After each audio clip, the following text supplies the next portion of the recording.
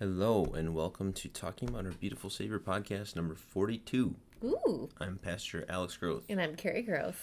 And we are excited to talk about the Christian is planted by the Word. So Yes. Our Defined Christian series continues on for the summer. Just to catch up a little bit, I was gone all week for the youth rally. Yes. It was fun. Yeah. And you look great. No. After having come back. I look tired.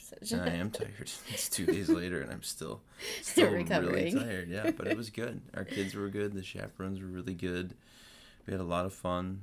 Just really interesting conversations about God, about what it means to be a Christian and the difficulties of being a Christian at their age, just the different pressures they feel internally, pressures from culture. So we went to Pittsburgh, the Pittsburgh area, Slippery Rock University, and we worshiped for a couple of days, and we did some stuff outside, like team building type stuff that they were like really, they did it. You know, I was like, assumed it was going to be like, oh, we don't want to do this, but they got into it. It was fun to watch. And we went to a theme park, which was really great. I hadn't been on a roller coaster for a couple of years, but I loved it. Nice. It was good. But yeah, just at the end of each night, we would gather as a group and do devotion together. They would just like sit on the grass, and there's a group of like 30 of us, and just to hear, you know, not everybody is comfortable talking in a group like that, but to hear some of them just talk through their faith and be vulnerable and express their confidence in God, and that was pretty awesome. And then cool. The only downside to this week is the Reds lost last night. That was actually like a great cherry on top. No, Carrie. The Reds lost, and that's bad. We are sad this morning now because of it. No, it was a really good game. We had a young adults group that went to the game last night, and it was a 1-0 game, and it was tight. It was tense. The last inning came down to it, so it was fun. All right, let's get into, the Christian is planted by the Word is the theme, but we'll do our Sunday school lesson, Isaac and Rebekah, first. This is, I don't know if the young people really get into this lesson or not. It's interesting. This is a Sixth Commandment lesson for the summer. Yeah, it's a sticky one. I think it sticks with the kid. Yeah, I think so. I think the concept is it has enough of a, not a twist, but it's just odd. It is odd. Just the way that Isaac and Rebekah, get married, and the way that they would go about finding a spouse back at those times is so different than it is today. The concept of an arranged marriage is certainly something that requires an explanation in this lesson. But it's also, so simple. But... yeah, it's also something that is really easy to, explain, well, here's why, So maybe we'll just say this at the front of talking through this. Where we're getting is their view of marriage. And I think people today would look at their view of marriage and say that's so antiquated and old and weird that they would do this. But I mean, the reason God includes this in the Bible is their view of marriage is exactly what he wants. It's not about them. It's not about the people, what they want necessarily. I mean, it is what they want too. I shouldn't say that, because they're both, Isaac and Rebekah, are clearly really, really happy to be together. But the most important thing that they're looking for in a spouse is someone who shares their faith. Yeah. So at the time the story begins, Abraham is 140 years old. This is still, this isn't like Adam living 900 years, but they're still living a lot longer at these times. And Sarah had died 3 years before this. So you imagine Abraham's still mourning, and think of how long they had been married. Yeah. And just what a love story their life together was, even though it had some really, really big sins in it. But Abraham and Sarah clearly loved each other. So it's 3 years since she's been gone. Abraham realizes, okay, I need to make sure that my son, Isaac, has a good wife and family before I die. Do we know how old Isaac is? Yes, because we know Abraham was 100 when Isaac was born. So if Abraham's 140, that means Isaac is 40 years old at this point. So why do you think it was so important that Isaac had a family, other than Abraham being like, I want grandkids? Well, because the promised Savior was supposed to be from their family. So they needed to have a family tree from which that Savior could come. So Abraham gives this task to his chief servant, We typically say it's Eliezer. Eliezer's not mentioned by name here, but it most likely was Eliezer or someone like him. He sends him 500 miles back to Abraham's former home, and this trip would have taken a month. Wow. So just that alone is interesting, that he tells his servant, like, I need you to travel for the next month and go find Isaac a wife. Wow. Isaac's not going to go. Isaac's not going to go along and be like can I sit down and have a coffee with this person before we get married? No, it's just he's going to be gone a month. You don't know how long it's going to take for them to find a wife. And then a month later, they'll be back, and Isaac will be like, okay, time to get married. Mm-hmm. But Abraham made it very clear, to Eliezer, the number one priority is finding someone who shares our faith in the true God. That's it. That's the list. Right. Find someone who shares faith in the true God and go back to this, because they're living in the promised land. They're living in Canaan. Nobody shares their faith. Yeah. So go back to where people worship the true God and find a wife and bring her back. And Eliezer asks, should I bring Isaac along? And Abraham very strongly says, no, do not take Isaac back. Wow. This is where we're supposed to be, which is pretty neat. Abraham had left his homeland years before this, just because God said, go, and I'll tell you when to stop. And Abraham still maintains a very strong faith. No, this is where our family is supposed to be, because God wants us here. And Abraham sends a bunch of gifts along with Eliezer to give to the prospective bride. So, month of travel, Eliezer gets to the place. And the first thing he did was, remember what he did? Did he sit down by a well? He did, but what does he do as he's sitting down by the well? Praise. Yes, he prays. Exactly. He prays to God, asking for help. And this is a really interesting thing that he does. It's not something we should imitate, but it's something he does here. He asks God to give him a sign, a specific regarding sign. The woman he was to choose. So he's going to ask the woman for, to go down into the well to get him water. And if she agrees to do that, and then also offers to get water for his camels, then this will be a sign from God that this is the woman that God wants Isaac to marry. So again, I say we don't want to imitate that, because we don't ask God for signs. God hasn't promised that. No. This seems like a very special situation. Mm-hmm. Eliezer understood just how important this was. He didn't want to make a wrong choice, so he's basically asking God, just, this isn't for his gain. This isn't for Eliezer's gain. It's just like, this is really key. God, I don't want to mess this up. Please help me. And God answers his prayer. Mm-hmm. So literally, as soon as Eliezer's prayer is done, he sees Rebekah, and she offers to bring water to his camels without even being asked. Mm-hmm. Which, why is that a big deal? It's a big deal because that's hard work. Mm-hmm. Like, really hard work. Yeah. She didn't know him. He was out from out of town. Just some dude with a bunch of camels. Yeah. And this is another part of the account that it's really tough for us to understand, because we go to the tap and we get a glass of water, you open up a bottle of water. That's hard work too. Oh, that is. That's, in all fairness, that is very difficult. But she's probably, a lot of times their wells had steps down into them, so she's climbing down, walking down the steps, filling up a bucket with water, climbing back up those steps, enough to do with the 12 weight camels. Of water. Yeah, so this is like maybe an extra hour of work for her to volunteer to do that for someone she had never met before is an indication that she is a very kind person. Mm-hmm. So Eliezer, that's step one, complete. Eliezer's excited. Great. And he, gets talking with her, and he discovers that she's a member of Abraham's extended family, which meant this is the second box. She likely shares their faith. Mm-hmm. So Eliezer immediately falls to the ground in gratitude for God's help. He's traveled for a month, and how long has he been in the area? And God's like, here you go, mission complete, done. Yeah. So I think this is all. It's crazy. That's what makes this account interesting, is seeing their trust in God and seeing how God answers that trust in very visible ways. And I'm sure this was all very overwhelming for Rebekah. Rebekah's brother Laban invites Eliezer to spend the night at their house.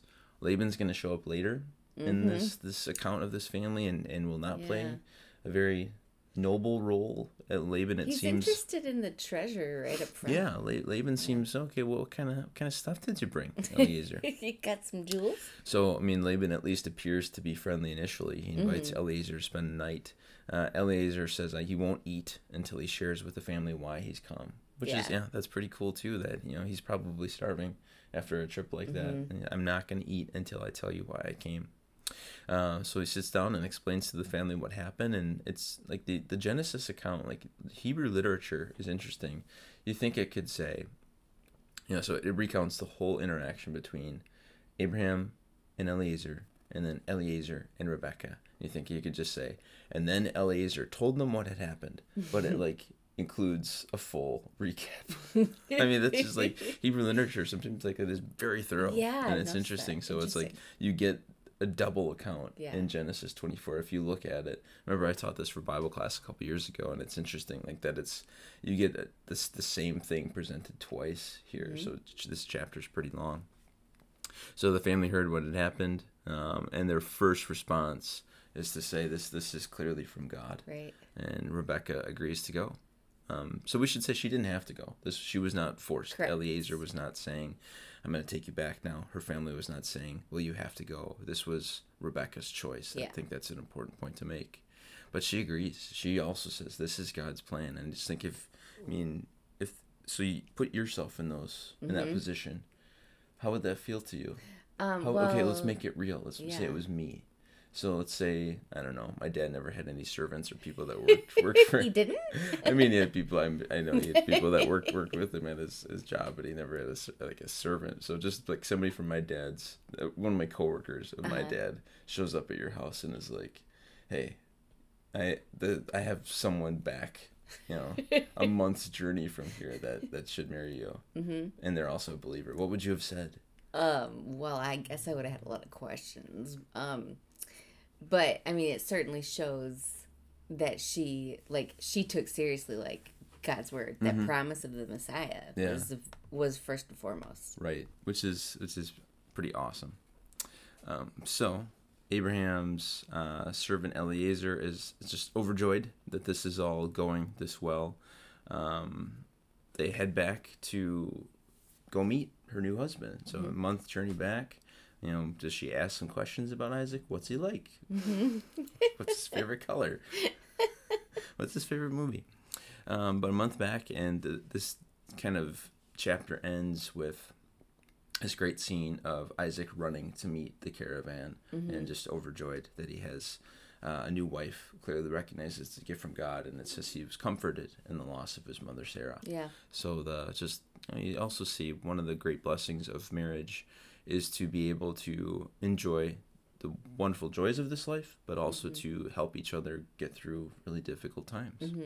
Just to wrap it up, some of the things we learned from this lesson, Abraham's oath to Eliezer, he makes Eliezer swear an oath that you cannot, one, take Isaac away from this land, and two, get him a wife who's not a believer in God. So it underscores the importance of in a marriage to share faith. It is not sinful to marry someone who is not Christian. Nope. But when you do share a Christian faith, it is a wonderful blessing. I think we know plenty of people who are married to someone whose faith doesn't exactly match theirs. And I'm always impressed by the way those people are able to be a light in their marriages to someone maybe who doesn't know Jesus the way that they do. I think that can be an amazing thing, and the Bible talks about that too, that you can draw someone toward God by the way that you live as a spouse. But boy, is that a hard, I mean, that's why you're so impressed, because it's a very hard that can task. Be a difficult thing. Yeah. I think people that do that are very strong. I think just from our own personal experience, being married for 14 years and being able to share a faith, so our conversations are always centered around what we know God has done for us in terms of forgiveness, what God is doing for us now and providing for us, and what God promises in the future in heaven. And that kind of colors, the background of the decisions we make. It really impacts what we do with the boys. Yeah, because we approach everything from the same kind of my life is Jesus's. Right. I that's all that matters. That's the biggest thing. Right. And that makes everything else pretty easy. So yeah, I think when a young person is looking for someone to marry, to key in on our faith conversations, that can I find someone who believes the same things about God as I do? And if I can't, can I find someone who will still be supportive of me in that? Yeah. Right. All right. And then just the final point about this lesson is just you do see the faith of everybody involved. That Abraham's faith that God would show Eliezer the woman he chose, and that comes true. Eliezer believed God would help him carry out this mission, and he did. Rebekah's family believed that Rebekah was part of God's plan for Abraham, and she was, continued on the line of the Savior. And then Rebekah did not hesitate to leave with Eliezer immediately. So a very different view of marriage than we have today, but one based on faith. Well, and I'm adding more to this, but I really like how it just shows you that love is, it's a decision and a choice. Like I'm gonna love this person. I've decided that this is the person I'm gonna marry, and I'm gonna love him and remain that way. And so it's not. There were no like. So you're saying the first time you saw me, there was no like little hearts, pitter-patter? Like little birds like flying around above your head? No. Probably because I was laughing too hard. But I did decide I would marry you, like probably the first time I met you. Okay. To be honest. I'll take that. All right, let's move on to Isaiah 55, which is our first lesson. It starts off by saying, "Seek the Lord while he may be found, call on him while he is near." And, that's finding him in his word. We're not looking around with a flashlight and a GPS and where's God? He's here. We sometimes use those terms like seeking God or looking for God, but he's found in the Bible. And then it says, "Let the wicked forsake their ways, the unrighteous their thoughts. Let them turn to the Lord, and you will have mercy on them, and to our God, for you will freely pardon." So Isaiah is speaking to rebellious Israel here, just saying, hey, give it up, guys. Give up your thought pattern. Give up your rebellion. Stop and go to the God, and he will pardon you. Which is, that's a balance of law and gospel there. Hey, wicked people, stop thinking wickedly and come to God, and God will forgive you. Receive grace, yeah. Another section from this reading that's pretty well known: "For my thoughts are not your thoughts, neither are your ways my ways, declares the Lord.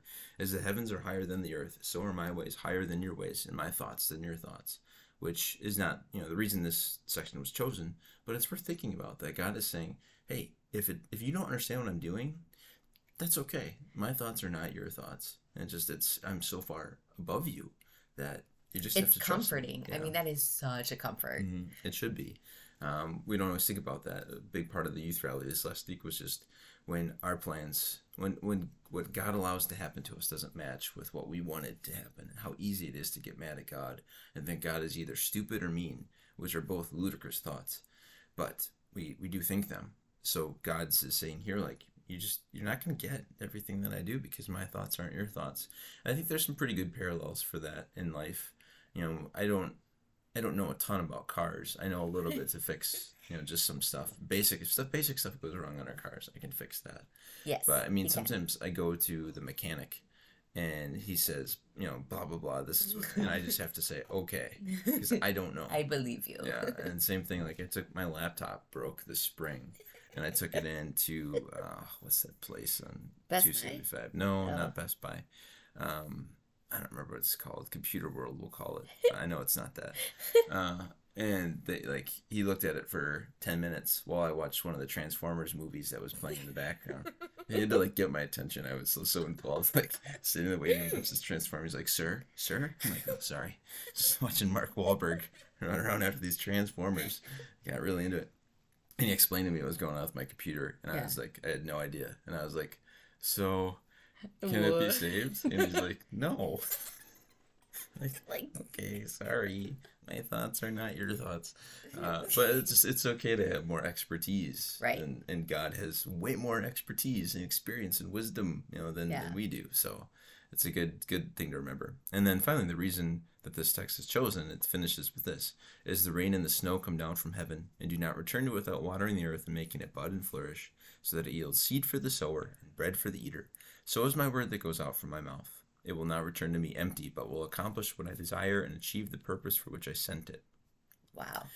So, the God's word is like snow and rain that comes down. Just think of, early in June, our lawn looked terrible and still doesn't look great, but I think it looks beautiful. Thanks. But then it rained for like a week, and all of a sudden the green came back, and it was awesome.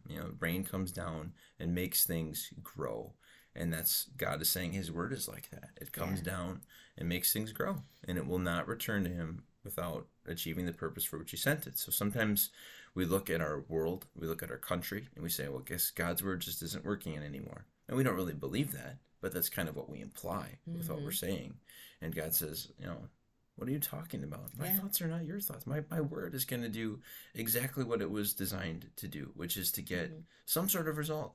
And sometimes, that result is faith growing. And sometimes that result is someone saying, I don't want any part of this. But God's word does have power, and it accomplishes His purpose. Yeah, and I mean, if we see things not happening when we wish they were, maybe that is a cue just to okay, wait, am I spreading the word? Am I bringing that to other people? Yeah. So maybe check and see. What's my relationship with God's word, both in learning it and sharing it? And we're going to roll right into our gospel, which fits very well with this Isaiah 55 concept. It's Matthew 13. The same day Jesus went out of the house and sat by the lake, and large crowds gathered around him that he got into a boat and sat in it while all the people stood on the shore. So many people want to hear Jesus that he has to get out in a boat so they can see him and hear him. So this is part of Jesus' ministry where he's become very popular as a teacher. So this tells the parable, the sower of the seed, a farmer's going out. You think there's no John Deere, store they can go to. It was closed because of the Sabbath. Nerd. No, there's no. The tractors and combines and whatnot aren't invented yet. Oh, so okay. A farmer just has a pouch of seed, Yeah. and just walks his field and reaches in and just throws the seed wherever it may fall. So that's the picture here, just casting seed out into the ground. And some fell in rocky places where it did not have soil. No, I'm sorry, I skipped one. He scatters, some falls along the path where the birds come and eat it up. So the hard beaten path, there's no chance the seed is going to be able to grow there because the path is too dense, the dirt is too hard. So birds come and eat it, which just happened to our house. 2 birds come and eat my grass seed. And multiple times I've driven into our driveway and there's been birds, and I've literally shaken my fist at them. Get out of here, Did birds. they listen? No, we have some aggressive birds around here. So the birds eat it. Some of the soil fell on rocky places where it did not have much soil. So this seed starts to spring up, but because the soil is so shallow, they can't really put down a solid root. So the sun comes out, scorches the plant, it dies. The third type of soil is falling among thorns. So the thorns grow up past the plants and choke the plants out. They kind of are invasive, take over all the nutrients from the soil so the plant can't survive. And then still other seed fell on good soil where it produced a crop 160 or 30 times what was sown. Whoever has ears, let him hear. Now, this is also one of those parables where the disciples don't really understand. So Jesus explains it later. Which is nice and helpful for us too. It's helpful for us too, yeah, just to get the explanation right out there. When anyone hears the message about the kingdom and does not understand it, the evil one comes and snatches away what was sown in their heart. This is the seed sown along the path. So, when someone just simply does not understand the point of God's word or why it's so great, then the devil is able to come and just grab it before it has any chance to take root. The seed falling along rocky ground refers to someone who hears the word at once and then receives it with joy, but they have no root. They last only a short time. So someone who finds Christianity in the Bible very appealing shortly, but never really gets past surface level, is just sort of understanding. I have a general understanding of God, general understanding of Jesus. This is what he did for me. Wow. Awesome. Right. Yeah, but then as soon as life isn't the way that you want it, you bail. This stinks. So this is one of the main reasons we talk about growing in faith and discipleship, because your just general you know, very shallow understanding of God will not hold up to being alive in this world. And then the seed falling among thorns refers to someone who hears the word, but the worries of this life and the deceitfulness of wealth choke the word, making it unfruitful. I'd say those second and third types of soil are similar, but here, instead of just it being like persecution or something, it's more your distractions of this life, wealth. It mentions here, that you can grow for a while, but finally something, around you becomes more important to you and takes over your life of faith. And then finally, that last soil is people who hear the word and take root. So I think, the point of this lesson is to not think like, okay, which soil am I by nature? That's not the point. Mm-hmm. The point who am I going to look for that I need to tell? Right. The point is, am I listening to God? What's my relationship to God's word? And am I spending time with God? Am I discipleship? We sometimes use that term. Am I studying God's word at home? Am I studying God's word with other Christians? Mm-hmm. Which is what allows the seed to take root. Right. If I'm allowing, the busyness of this life and my life is about money, then I'm that third soil. I'm in danger of becoming that third soil. Mm-hmm. Or that second soil where I'm totally content knowing only a little bit about God. Then, like we mentioned before, when suddenly life doesn't go my way, that is going to be a real challenge to my very shallow faith. So that's the point of this lesson is to grow, to spend time with God, to seek the Lord where he may be found, while he may be found. Mm-hmm. We have this life is our time of grace, which is our time to know God and learn more about him. Yeah, and then nurturing the people, who you are able to influence. Yeah. So that they can be good soil too. Like, if I'm going to try to bring someone I really care about to faith, I won't just like put it out there and be done with it. Like, mm-hmm. I'll put it out there and then I'll cultivate, really, really digging deep. Like I want to make sure that this person can be good soil. Mm-hmm. Yeah, no, that's a really good point. I just was thinking when we went to see my family in June for my parents' 50th anniversary, and it was really, really fun.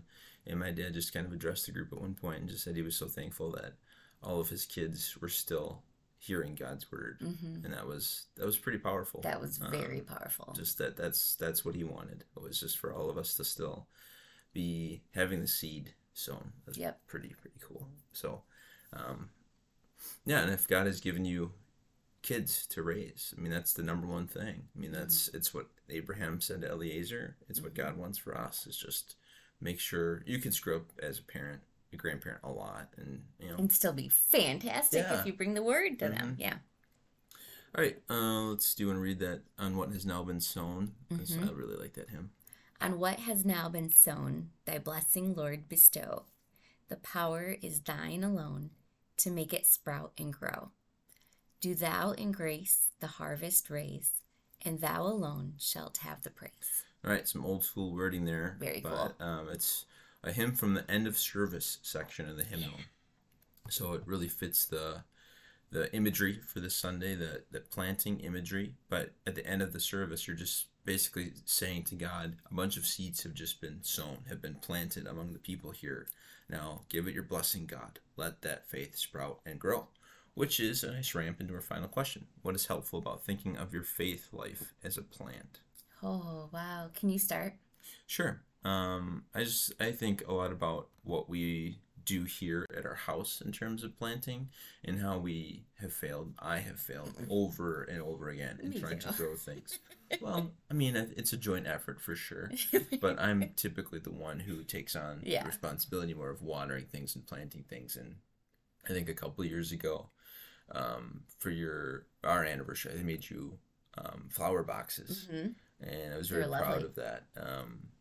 And we went out to Home Depot and we got a bunch of flowers, and we're like, "This is the year." Yep, this year's gonna be different. There's a little competition in our area, in our neighborhood, where you can get a little flag. Oh, if I don't remember what it's called, like neighborhood beautification award or something like that. I forgot about that. We've never gotten one. But I think that year that I made the flower boxes, we're like, this is our year. Like, we're gonna do this. And we bought all those flowers, and they were dead within like a month. Yeah, it was crazy. It was so, and it was like, I don't know if there's more we did wrong, but I know this: we did not water them. Right. Yeah. I mean, I think we did a really good job for like 2 weeks. I think so. And then like we kind of like let them. I think I went to the youth rally, and then it was like, you know, VBS stuff. We were both prepping for that. It just, you know, I remember walking back out there, like, and there was a stretch where they probably didn't go in the backyard for like 2 weeks when we were gone. And I came back and just stared at those flower boxes like, this isn't the year. We're not going to get one of those little flags in our yard. Those flowers. Yeah. So, yeah, I just think that's the same thing is true of your faith. If you know, for a stretch, you're like, I'm totally going to spend time in the Bible. I'm going to start a new Bible reading plan. Our family's going to do these devotions. It's going to go so well. And then something else comes up and you stop.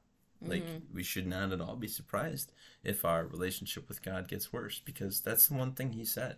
Spend time with me. Yep. Use the sacraments and your faith will grow. So if we're not doing that, we shouldn't be surprised that we don't get a neighborhood beautification award for our life of faith. Right. I have thought about having one of those flags made, like going online and having the Forest Park 2023. Our neighbor across the street would know it was not real. He would definitely know. He does an amazing. He's super nice, and he does a great job in his yard. I can't imagine his face if one day he's out, like, because he'll get up and water his grass at like 6 in the morning. Yeah. If he looks over and sees our not trashy yard, but also not beautiful yard. Like, wait, they got a flag?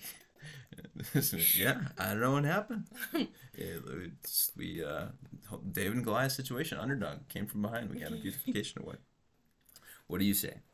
Well, I think if I look at it as like a plant, and you think of like, you know, the really like lovely little, you know, fresh seed that sprouts and like it's really cute and then it's pretty.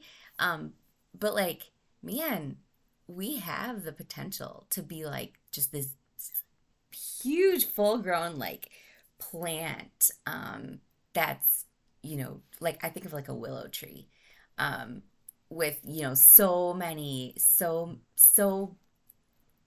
things that I can bless other people with because I've been blessed through time in God's word. Yeah. You know, like, wow, why would I want to just like stop at like being a little, you know, teenager tree or a, you know, small tree? Like, why? I want to grow into one of those really big ones. Yeah. And not like, you know, for own like, oh, I want to look good or whatever, but like for like, man, what an awesome tree. But what an awesome gift, like that if I grow in my faith, I'm going to be able to help more people. Right. And I mean, that's the fruits of faith concept from Galatians 5, right? That the more you are watered by God's word, the more you demonstrate fruits of faith. And most of those fruits of faith deal with how you treat other people. Right. And patience, kindness, goodness. Yeah. I mean, the more you study God's word, ideally, the better off you'll be treating other people as you demonstrate that faith in others. I remember a couple weeks ago when I was getting ready for an MLC presentation, I asked Garrett and Natalie Kane to share some thoughts as part of the presentation on discipleship. And they had some awesome stuff. And one of the things they both mentioned was consistency. Just being consistent at home with devotions. And I think that really fits with the plant thing. Like, you got to be consistent in watering your plants. Not to say that you can't bring them back, maybe, you know, if they wilt a little bit. Course. But it's so much better if you're just consistent, if you're like watering at the same time and making sure they get, you know, what they need. So I've been thinking about that since they've shared that, just the importance of being consistent and saying, each week, we're not going to give up this thing because it's too important. Yeah, and I think it really takes like thoughtfulness. You've got to be intentional about like, okay, how am I going to plan my days and my weeks so that this will happen? Because if I don't, you know, really structure a schedule that's going to provide, this is like when we do this, it's not going to happen because there are so many distractions. There are so many other important things in our life, good things that just kind of get us away from it. Yeah. So if you're listening to this, we pray that you're able to find some consistency in your your discipleship life, and we should be done now. We're going on quite a while here. Oh boy. I'll just finish with this. So we were at that Reds Brewers game last night, and the Brewers won, which was super sad. And then there was fireworks afterward, which is, I never stayed for the fireworks, but they were playing a series of like 90s music hits. Really? While they were playing. And I was like getting into it. Oh, for sure. Foo Fighters, There Goes My Hero. I was like, just kind of like rocking out there. And it was like a whole medley of hits. And somebody from the group afterward was like, was that all the same band? No. And it like hurt my heart. That it was like, made me feel old for one. That they're like, all that music sounds the same. And I was in my head, I was like, this playlist is amazing. The best of the best. Is that all the same together? band? All right. Bye. Bye.